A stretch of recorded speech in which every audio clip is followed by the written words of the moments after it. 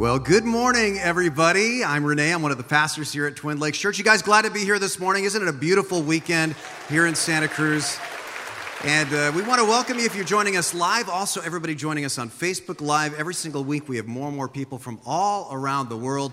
Places like Morocco and Egypt and Alaska and Italy. We've had all sorts of people. Ireland watching our church services live, and so it's great to have you join us too.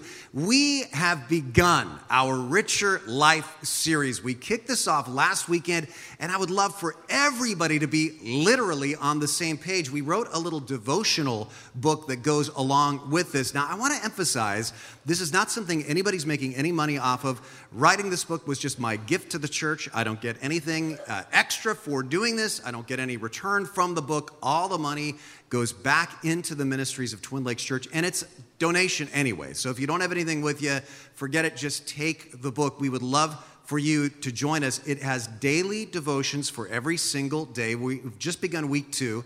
And also in the back, there are small group questions for your small group. We have hundreds and hundreds of people all over the county and the world doing these small group questions. They tie into videos that I filmed that you can find at tlc.org/richerlife. You can see how we're trying to make this just an immersive experience as we explore Richer Life. And if you're joining us online, you can order this on Amazon or download this to your Kindle or your iPhone or your tablet device. So there's all kinds of ways that you can get into this. I'm so thankful for modern technology. I heard Billy Graham say one time, modern technology is both bringing out the best and the worst of human nature. And so we want to be part of bringing out the best of human nature. I'm really super grateful for our whole team that's putting that together. Now, this is a series about biblical generosity, living generously. Now, many people, when they hear that word generously, tend to think of money. But money is only a small subset of what the Bible means when it talks about generous living. It also means forgiving generously, being relationally generous, emotionally generous, being generous with your hospitality and more. And we're going to look at all those aspects of kind of living large, living generously in this series because it does lead to a richer life. And most importantly, it honors God because our God is a generous God. Now, today, as we continue to develop this topic of generosity, what I want to ask is, biblically, where does generosity come from? Because generosity doesn't just come out of a vacuum or just out of a sense of obligation. Here's the biblical truth. Jot this down in your notes that look like this, that are in the bulletins that you got when you came in. Generosity is the overflow of a heart filled with gratitude. That's sort of the big idea for this morning. Generosity is the overflow of a heart that is filled with gratitude to God, just for being God, for all that He lavishes on us by His grace. We have so much in this world to be grateful for. And when we are grateful, there are all kinds of benefits. I put some of those benefits in the message notes in bullet points. I mean, look at those. People who are more grateful get better sleep. If you're more grateful, lower blood pressure. In the Richer Life book, we ask you to begin a gratitude journal and see if this isn't true for you. All kinds of benefits, all awesome, but there's a problem. And it's this: when we most need these effects is precisely when we struggle to be grateful, right? I mean, when you could really use lower blood pressure and better sleep is when it's very difficult to, like, you just had a fender bender on your way home and your insurance deductible is $1,000, and you're getting home and you know you have to work very late on a project, could be an all-nighter, and the kids now are showing signs of chickenpox, and the baby is screaming, and the neighbors are rehearsing their metal band in their garage at 2 a.m, and somebody tells you, be grateful in all circumstances. You just want to punch them in the nose, right? It's when we need these effects that we can't think of anything to be thankful for because life's a mess. Show you what I mean. My friend Brian King, former president of Cabrillo College next door, moved his family to Folsom, California from Santa Cruz about 3 or 4 years ago. And when Brian first told his daughter, Celia, she was a young teenager at the time, she was not thrilled, to say the least. In fact, she was keeping a gratitude journal at the time that she showed me. And so he was keeping this gratitude because just like today, and just like in this series, I was encouraging the church 4 years ago to keep gratitude journals. And so she, at 14 years old, decided, I'm going to do this. And with Celia's permission, Celia's a freshman in college right now, I'm able to share with you that day's entry in her gratitude journal. Thankfulness, not. In my life, I have nothing to be thankful for. You might say, I live in the beautiful Santa Cruz, but guess what? Not for long. I am moving to ugly, disgusting Sacramento, California. And believe me, I do not want to. No beach. And then I love the way this escalates. Eventually, on page 2, it gets to, I just want to die. I would rather be starving and homeless, but be here than live in Sacramento. I would rather be cut with paper cuts all over my body and jump into a sea of lemon juice. I think I'll just cry and cry until my tear ducts burst. What is the point of life if you live in a terrible place with no friends? My motto now is life sucks, trademark. Okay, I'm done writing about it. Makes me sad to think. Goodbye, Santa Cruz. And let me remind you, this was her gratitude journal. And by the way, Celia and I were texting this last Thursday. This is Celia now, proud graduate from high school, starting college this fall. So we were texting on Thursday, and she said, of course you can use that journal, but please tell everybody, quote, that move ended up being the greatest thing in my life. But let's be honest here. There are times when all of our gratitude journals could start, thankfulness not. In my life, I have nothing to be thankful for right now. So the big question is, of course, is there a source of gratitude beyond my circumstances? Right? Well, yes. There's a source of gratitude you can tap into no matter what's going on in your life right now.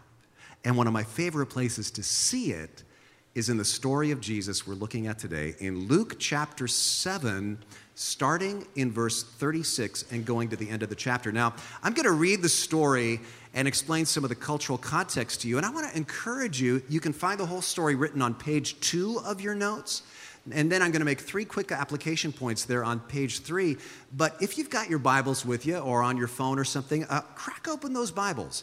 I want to encourage you to get into the Word of God for yourself. We covered this story very briefly in the daily devotional at the end of this past week. That kind of got your mind thinking about this. But today I want to just dive into further depth here. So Luke chapter 7, starting in verse 36. When one of the Pharisees invited Jesus to have dinner with him, he went to the Pharisee's house and reclined at the table. Okay, stop. Who are the Pharisees?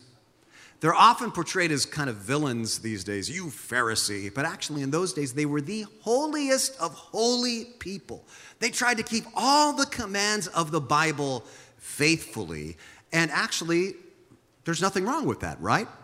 One of the ways they went off track, however, was they thought that if they even associated with unholy people, then they personally would be compromised. In a word, the Pharisees were concerned about contamination, kind of getting sin germs from other people.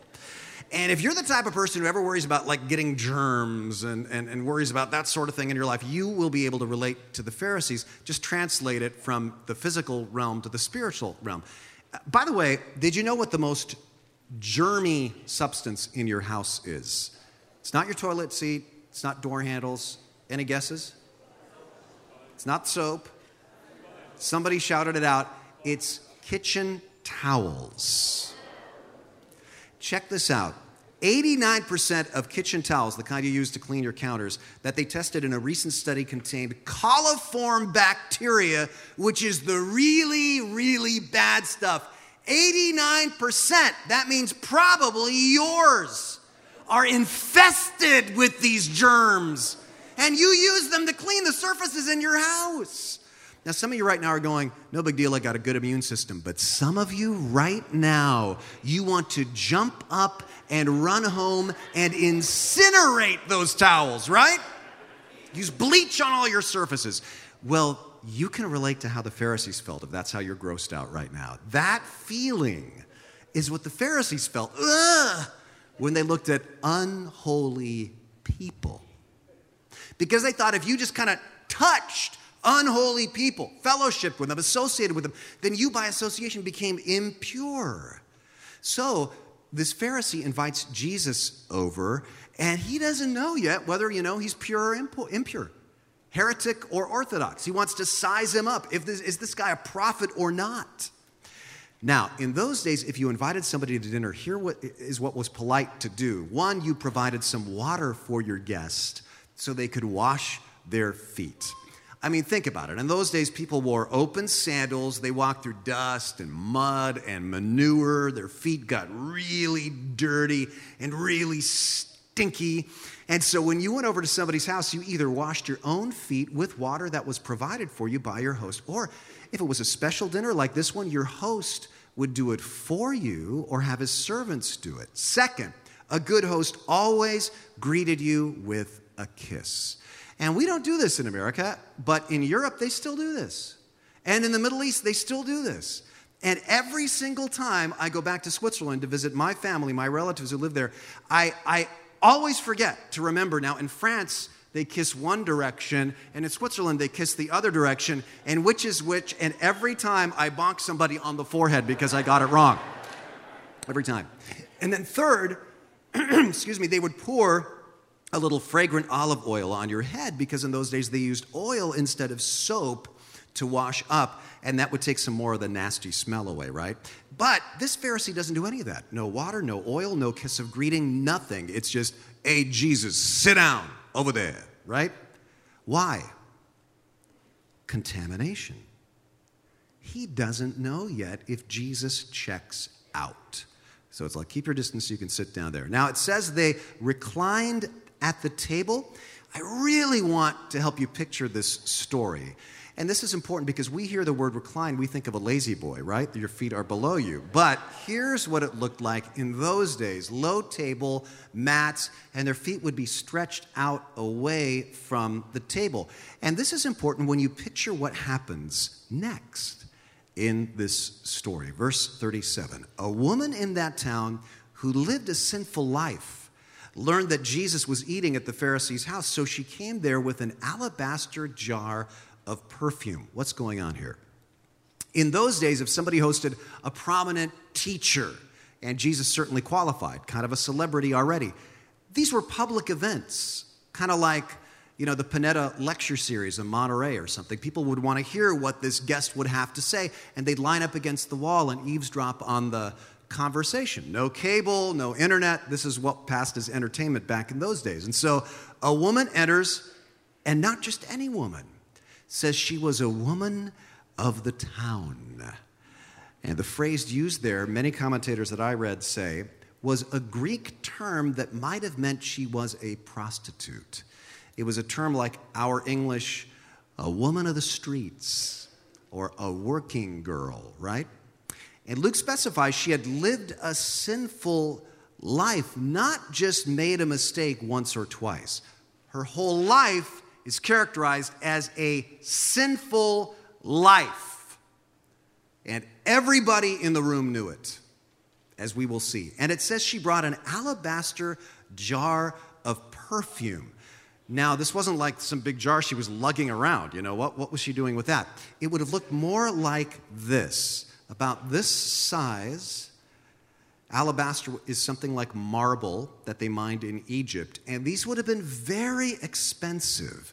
And you need to know, alabaster jars were often completely sealed. And at the top, there was a tiny little opening so that the fragrance inside could get out, but the actual perfume would stay inside the jar. If the owner decided to use the perfume, the top had to be broken off. The neck had to be snapped so that the perfume could get out. Now, these were tied around a woman's neck. You can see the little hole where the string went through it, right? And she would wear this around her neck. if she had the money to do it. They were very expensive. There's one ancient first century source that says that they cost, with the perfume, it cost about 400 gold coins to buy one of these things. So why would women even do this? Well, again, this was ancient times, before air conditioning, before deodorant. And needless to say, the body smells were incredible. So women who could afford it had these around their necks because a kind of an aroma of beauty would surround them. And if this woman was a prostitute, well, this would have been like a tool of her trade. This would have been something absolutely essential for her profession to make her attractive to potential clients. Now watch what happens. As she stood behind him at his feet, remember these are feet stretched out on the floor, she began to wet his feet with her tears. And then she wiped them with her hair and kissed them and poured perfume on them. There's a lot of information here. Let's take it just phrase by phrase. She had apparently heard about Jesus. In Luke chapter 5, it says the Pharisees were very frustrated with Jesus because he had sinners around him all the time. Why were they attracted to Jesus? Because he was speaking of God's grace. And she'd heard of his teaching or heard his teaching, and now there she was in the same room with him, and she's overwhelmed. It says she's weeping because she sees they never even gave him water for his feet or fragrant oil either. And so she wets his feet with her tears. And the word the author, Luke, uses here for wet is the same word in Greek for rain. She's drenching his feet with her tears like rain. She's so emotional. And the reason I think this was spontaneous, she didn't plan this, is because she didn't even have a towel with her. And now his feet are wet, and instead it says she wipes them with her hair. And this was a very shocking thing for a woman to do in public. In fact, one first century rabbi taught that a woman letting her hair down on the side of any man other than her husband was grounds for divorce. But she doesn't care what these religious people in this room think. She just loves Jesus so much that she kisses his feet. Now, what's that about, kissing feet? Again, we don't really have anything like this in American culture. But in many cultures around the world, kissing somebody's feet is a sign of extreme reverence and gratitude. You might know we often take medical and dental teams with us when we go to Little Flock Children's Home in India near Chennai, where as part of our 2020 vision, we actually built a dental and a medical clinic and a school as part of our 2020 vision initiative. But we not only take care of the kids and the staff there, we also open up these clinics to the surrounding villages. So just picture the building you built that opened last year. And villagers from the surrounding villages are flowing in to find medical and dental help. Well, to say thank you, the villagers often put their hands together like this. And the more appreciative they are, the higher their hands go. And if your hands are like this above your head, that is the second to highest compliment you can give somebody.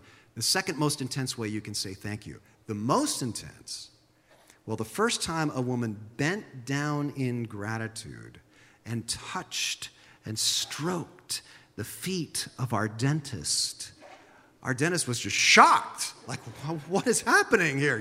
What's she doing?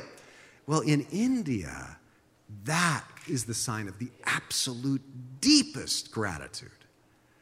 And it was the same exact thing in Jesus' culture. But she's not just touching his feet. It says she poured out her perfume.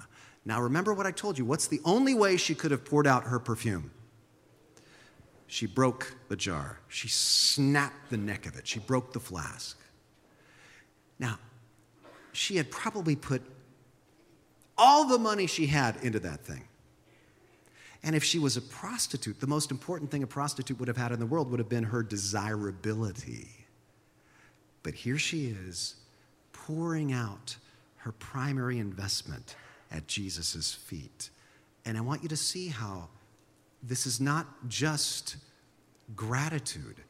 This is repentance. Because she's saying, this is no longer going to run my life.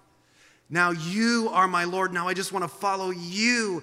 And her giving is extravagant to Jesus because his love has been extravagant to her, and she's overwhelmed with gratitude. And at this point, Simon makes an abrupt decision about Jesus. He's not overwhelmed by this scene at all. Verse 39, when the Pharisee who had invited him saw this, he said to himself, if this man were a prophet, he would know who is touching him, giving him germs, what kind of a woman she is, that she's a sinner. So he can't be a prophet because he's letting himself get contaminated. You see the thinking there? Now, it says he said to himself. He didn't say this out loud. So how in the world would anybody know what Simon's thinking? Well, of course, it's kind of a literary joke because everybody knew what Simon was thinking because his face told the whole story. Sometimes you don't have to say a word, right? Your face says it all. Kind of like another Simon you might remember. I'm thinking Simon the Pharisee probably looked something like this. What is happening over there, right? But in Simon the Pharisee's mind, Jesus is getting contaminated by this woman. A prophet would not allow that, so surely he must not be a prophet. And Jesus knows what he's thinking. So verse 40, Jesus answered him, Simon, I have something to tell you. Okay, tell me, teacher, Simon says. And Jesus tells him a story. 2 people owed money to a certain money lender. One owed him 500 denarii. That's about a year and a half's worth of wages. A year and a half worth of your salary. And another owed him about 50. That's a lot too. That's 2 months worth of wages. So both these figures are astronomical. Neither of them had the money to pay him back, so he forgave the debts of both. Interesting, the Greek word there for forgave, the root of the word is charis, which is the Greek word for grace. So he graced them both. Now, which of them will love him more? And Simon replied, well, I suppose the one who had the bigger debt forgiven, whatever. You have judged correctly, Jesus said. I almost wonder if there's a little irony here. You're so good at judging. You're really proud of your ability to judge. You have judged correctly. And then in verse 44, it all starts to make sense. Notice what Jesus does. Then he turned toward the woman and said to Simon, are you catching that? He's looking at the woman, but he's still speaking to Simon. Do you see this woman? Now, what kind of a question was that? She'd been making a spectacle. Everybody in the room was looking at the woman, but that wasn't the question. Are you looking at her? The question is, do you see her? Because Simon didn't see her. He only saw a category, a dirty dish towel. She was a sinner. And this is exactly what can happen to religious people like me and maybe like you. Very subtly, we can start to just see people in categories. Drug addict, philanderer, heretic, sexually promiscuous, crazy homeless person. And what happens when I see people in categories is I don't see anybody made in the image and likeness of God anymore. I don't see anybody who needs to be touched by the love and the grace of God. I don't see anybody whose life could be radically transformed. And then Jesus praises her. Simon, I came into your house. You didn't give me any water for my feet, but she wet my feet with her tears and wiped them with her hair. You didn't give me a kiss, but this woman from the time I entered hasn't stopped kissing my feet. You didn't put oil on my head, but she has poured perfume on my feet. And then he makes this startling pronouncement. Therefore, I tell you, her many sins. And notice he doesn't excuse her sin. He's like saying, Simon, hey, I'm not going to argue you that point. Her many sins, but watch this, have been forgiven as her great love has shown. But whoever has been forgiven little loves little. And really what he's saying is whoever thinks God didn't have much to forgive when he forgave me. Probably didn't have to die on the cross, maybe just like one nail in one palm for me, because I'm pretty good.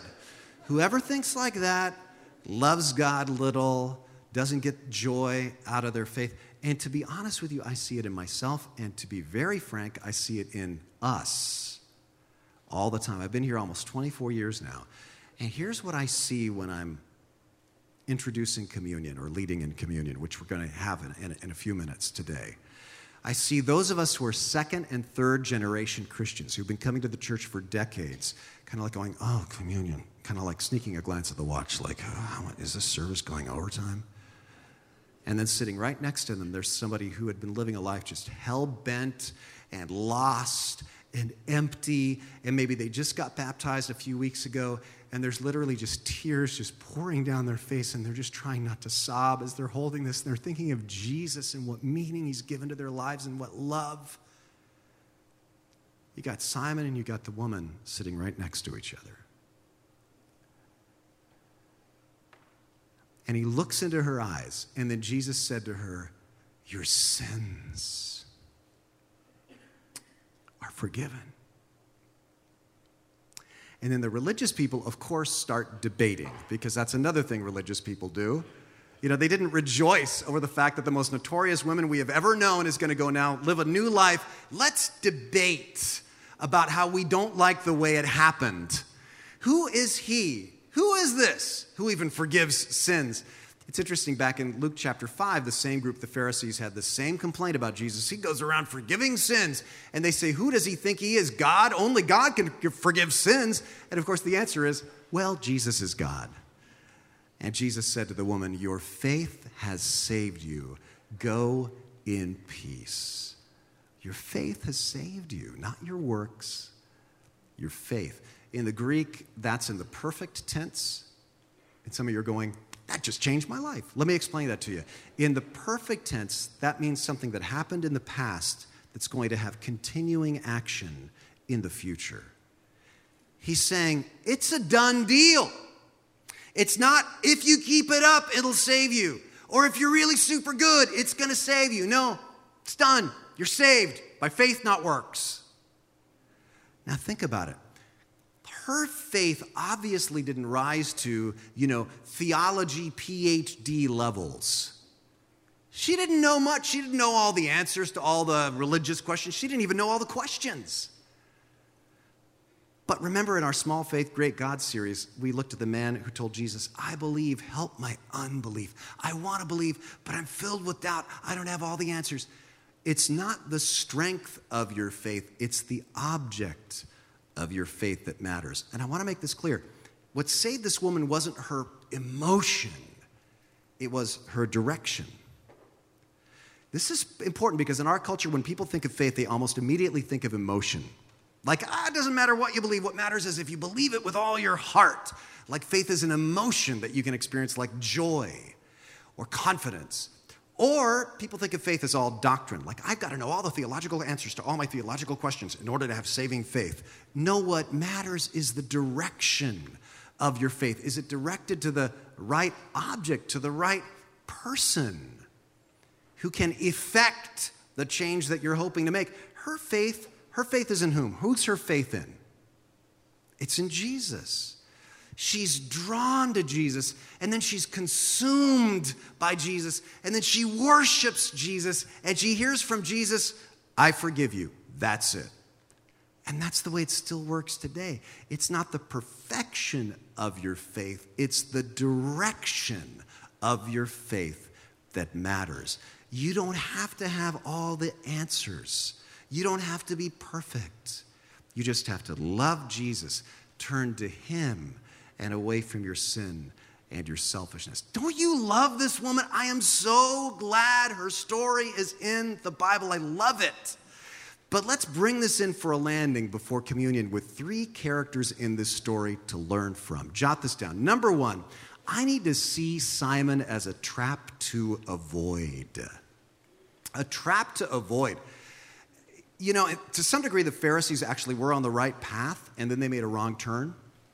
Because the Pharisees decided there's two kinds of people. There's unholy people and there's holy people. And God wants us to be holy. Actually, so far, so good. But Simon and the rest of the Pharisees decided, I am in the category of holy because of my good deeds. And this woman is in the category of unholy because of her bad deeds. The truth is, there are two categories of people, holy and unholy. In the holy category is Jesus, and in the unholy category is everybody else. And if you don't see that, then you just don't have any joy when you understand that Jesus Christ saves you and makes you holy, because none of us can repay our debt. We're all in need of God's forgiveness. Jesus' parable is interesting because both the 50 denarii debtor and the 500 denarii debtor both had debts they couldn't pay. Like, it doesn't matter if you drown in 50 feet of water or 500 feet of water. You're still dead. You're still underwater. They both were underwater. It's just that she knew it, and Simon the Pharisee didn't. And so he missed out on the joy of God's grace. And he was keeping people from God that God wanted to reach. And so if you tend towards Simon faith, and who doesn't, if they've been a veteran religious person for a while, repent of that. And then the second point, the second character, I need to see the woman actually as an example to follow. The woman is an example to follow. Some of you right now relate to her instantly. She wasn't an expert on religion. She had a lot of issues, but she had the courage to walk into a religious meeting full of religious people because she's drawn to Jesus. And maybe that explains you right now today. You kind of feel out of place here, surrounded by all these religious people who seem to know a lot more answers than you, but you sure are drawn to Jesus, to the point where you don't even care what anybody else thinks. You're just here to love Jesus.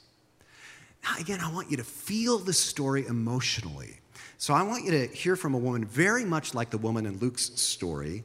Annie Lobert was a prostitute in Las Vegas, and she sank deeper and deeper into despair until one night she overdosed on cocaine. And as she had a heart attack and believed she was dying, she cried out to Jesus, even though she had not been religious before. Just said, Jesus, if you're there, help me. And I want you to listen to her describe on video what happened next. That's what I said, Jesus.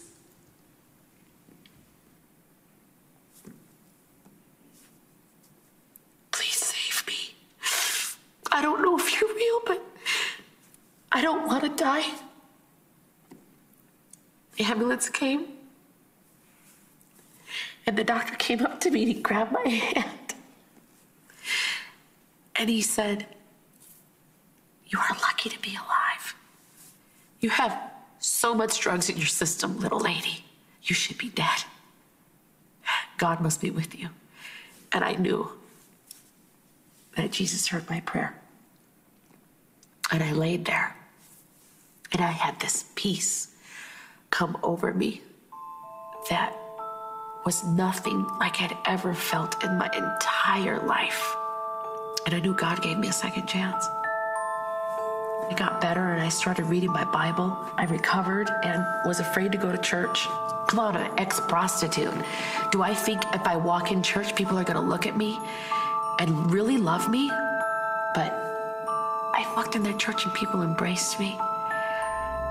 And God just really started doing that inner healing, and the Holy Spirit was just like speaking to me, telling me that I was beautiful and that I was chosen and that I was set apart and that I was sanctified and I was a holy vessel for Him.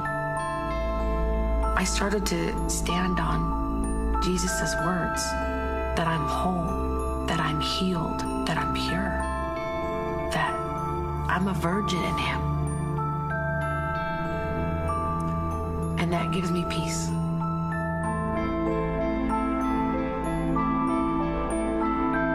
I remember I was vacuuming my house one day, and the Lord said to me, He said, Annie, I want you to go back down to that strip, and I want you to tell the girls that are in slavery love them. And so that's what I'm called to do.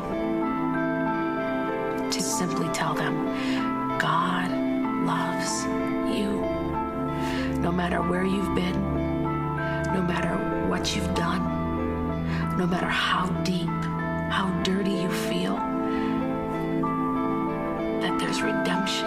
You are white as snow when you accept him into your heart.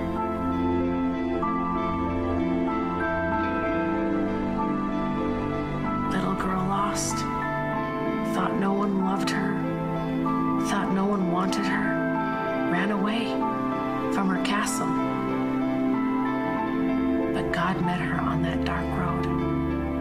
He said, you can come home now. I'm right here, and I never left you.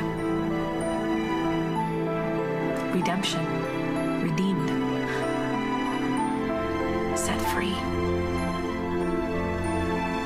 That's my life, as love.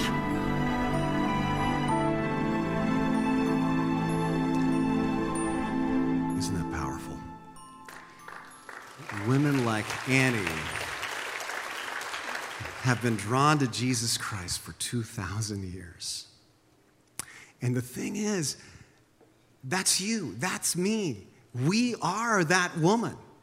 Because all of us have debts that we can't pay. Now, I want you to notice something. Do you see how, for both Annie and that woman in the story, her generosity is rooted in gratitude for God's grace? She looks at God, and generosity just overflows out of a sense of gratitude.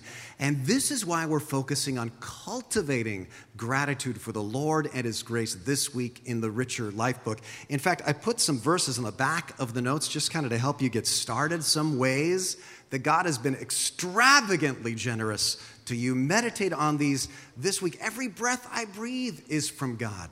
My salvation is from God. You know, I can honor Him for all these things with my worship, with my gratitude. And that's really the third point. I need to see Jesus as the beautiful Savior that I love. You see, the reason this woman in the story is responding so passionately is because she's never been loved like this. She's touched a lot of men, but never like this. She's had a lot of men speak to her, but never like this. And because she's loved so differently, she is passionate in her response. Someone said, Simon's faith was a matter of obligation, but her faith was a matter of attraction.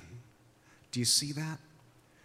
Someone said there was an aesthetic core, kind of an artistic core to her faith. She saw the stunning beauty of Jesus and Him pouring out His life for her. Somehow she saw that, and she was just drawn to that. Simon doesn't have that.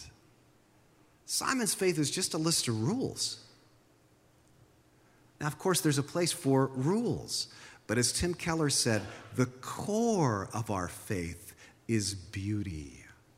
The compelling beauty of what Jesus did for us.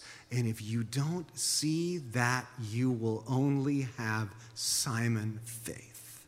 And it'll be ethical, and it'll be upstanding, and it'll be righteous, but no passion, no joy. And so in this story, Jesus is calling us to move from Simon faith to the faith of this woman. She sees the beauty of Jesus Christ. And so she pours out her perfume to Him. And so the application question to ask is, how can I do that? How can I pour out perfume on Jesus' feet in gratitude and worship? Well, do you remember what Jesus said? Truly, I tell you, whatever you did for one of the least of these brothers and sisters of mine, you did for me.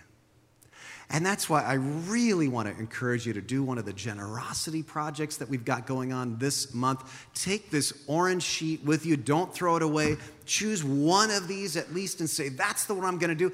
If you don't feel comfortable doing a building project, How about Project Pajamas? This month, our goal is to raise a sum total of 10,000 pajamas for these kids in these life-altering transitions in their life. You can just bring them into church during the month of October. Lots of projects. Pick one. Give of your time, not out of obligation. That's Simon faith. But because when you do one of these, that's pouring out perfume at the feet of Jesus. Do you see that? It's breaking your alabaster jar. It's beautiful. Now we're going to move into a time of communion as we close. But let me just ask you, do you sense the love in the eyes of Jesus as he looks at you, and even though you have a debt you cannot pay, he says, your faith has saved you. Go in peace. Man, that is going to elicit gratitude and generosity as overflow from you, because here's the bottom line.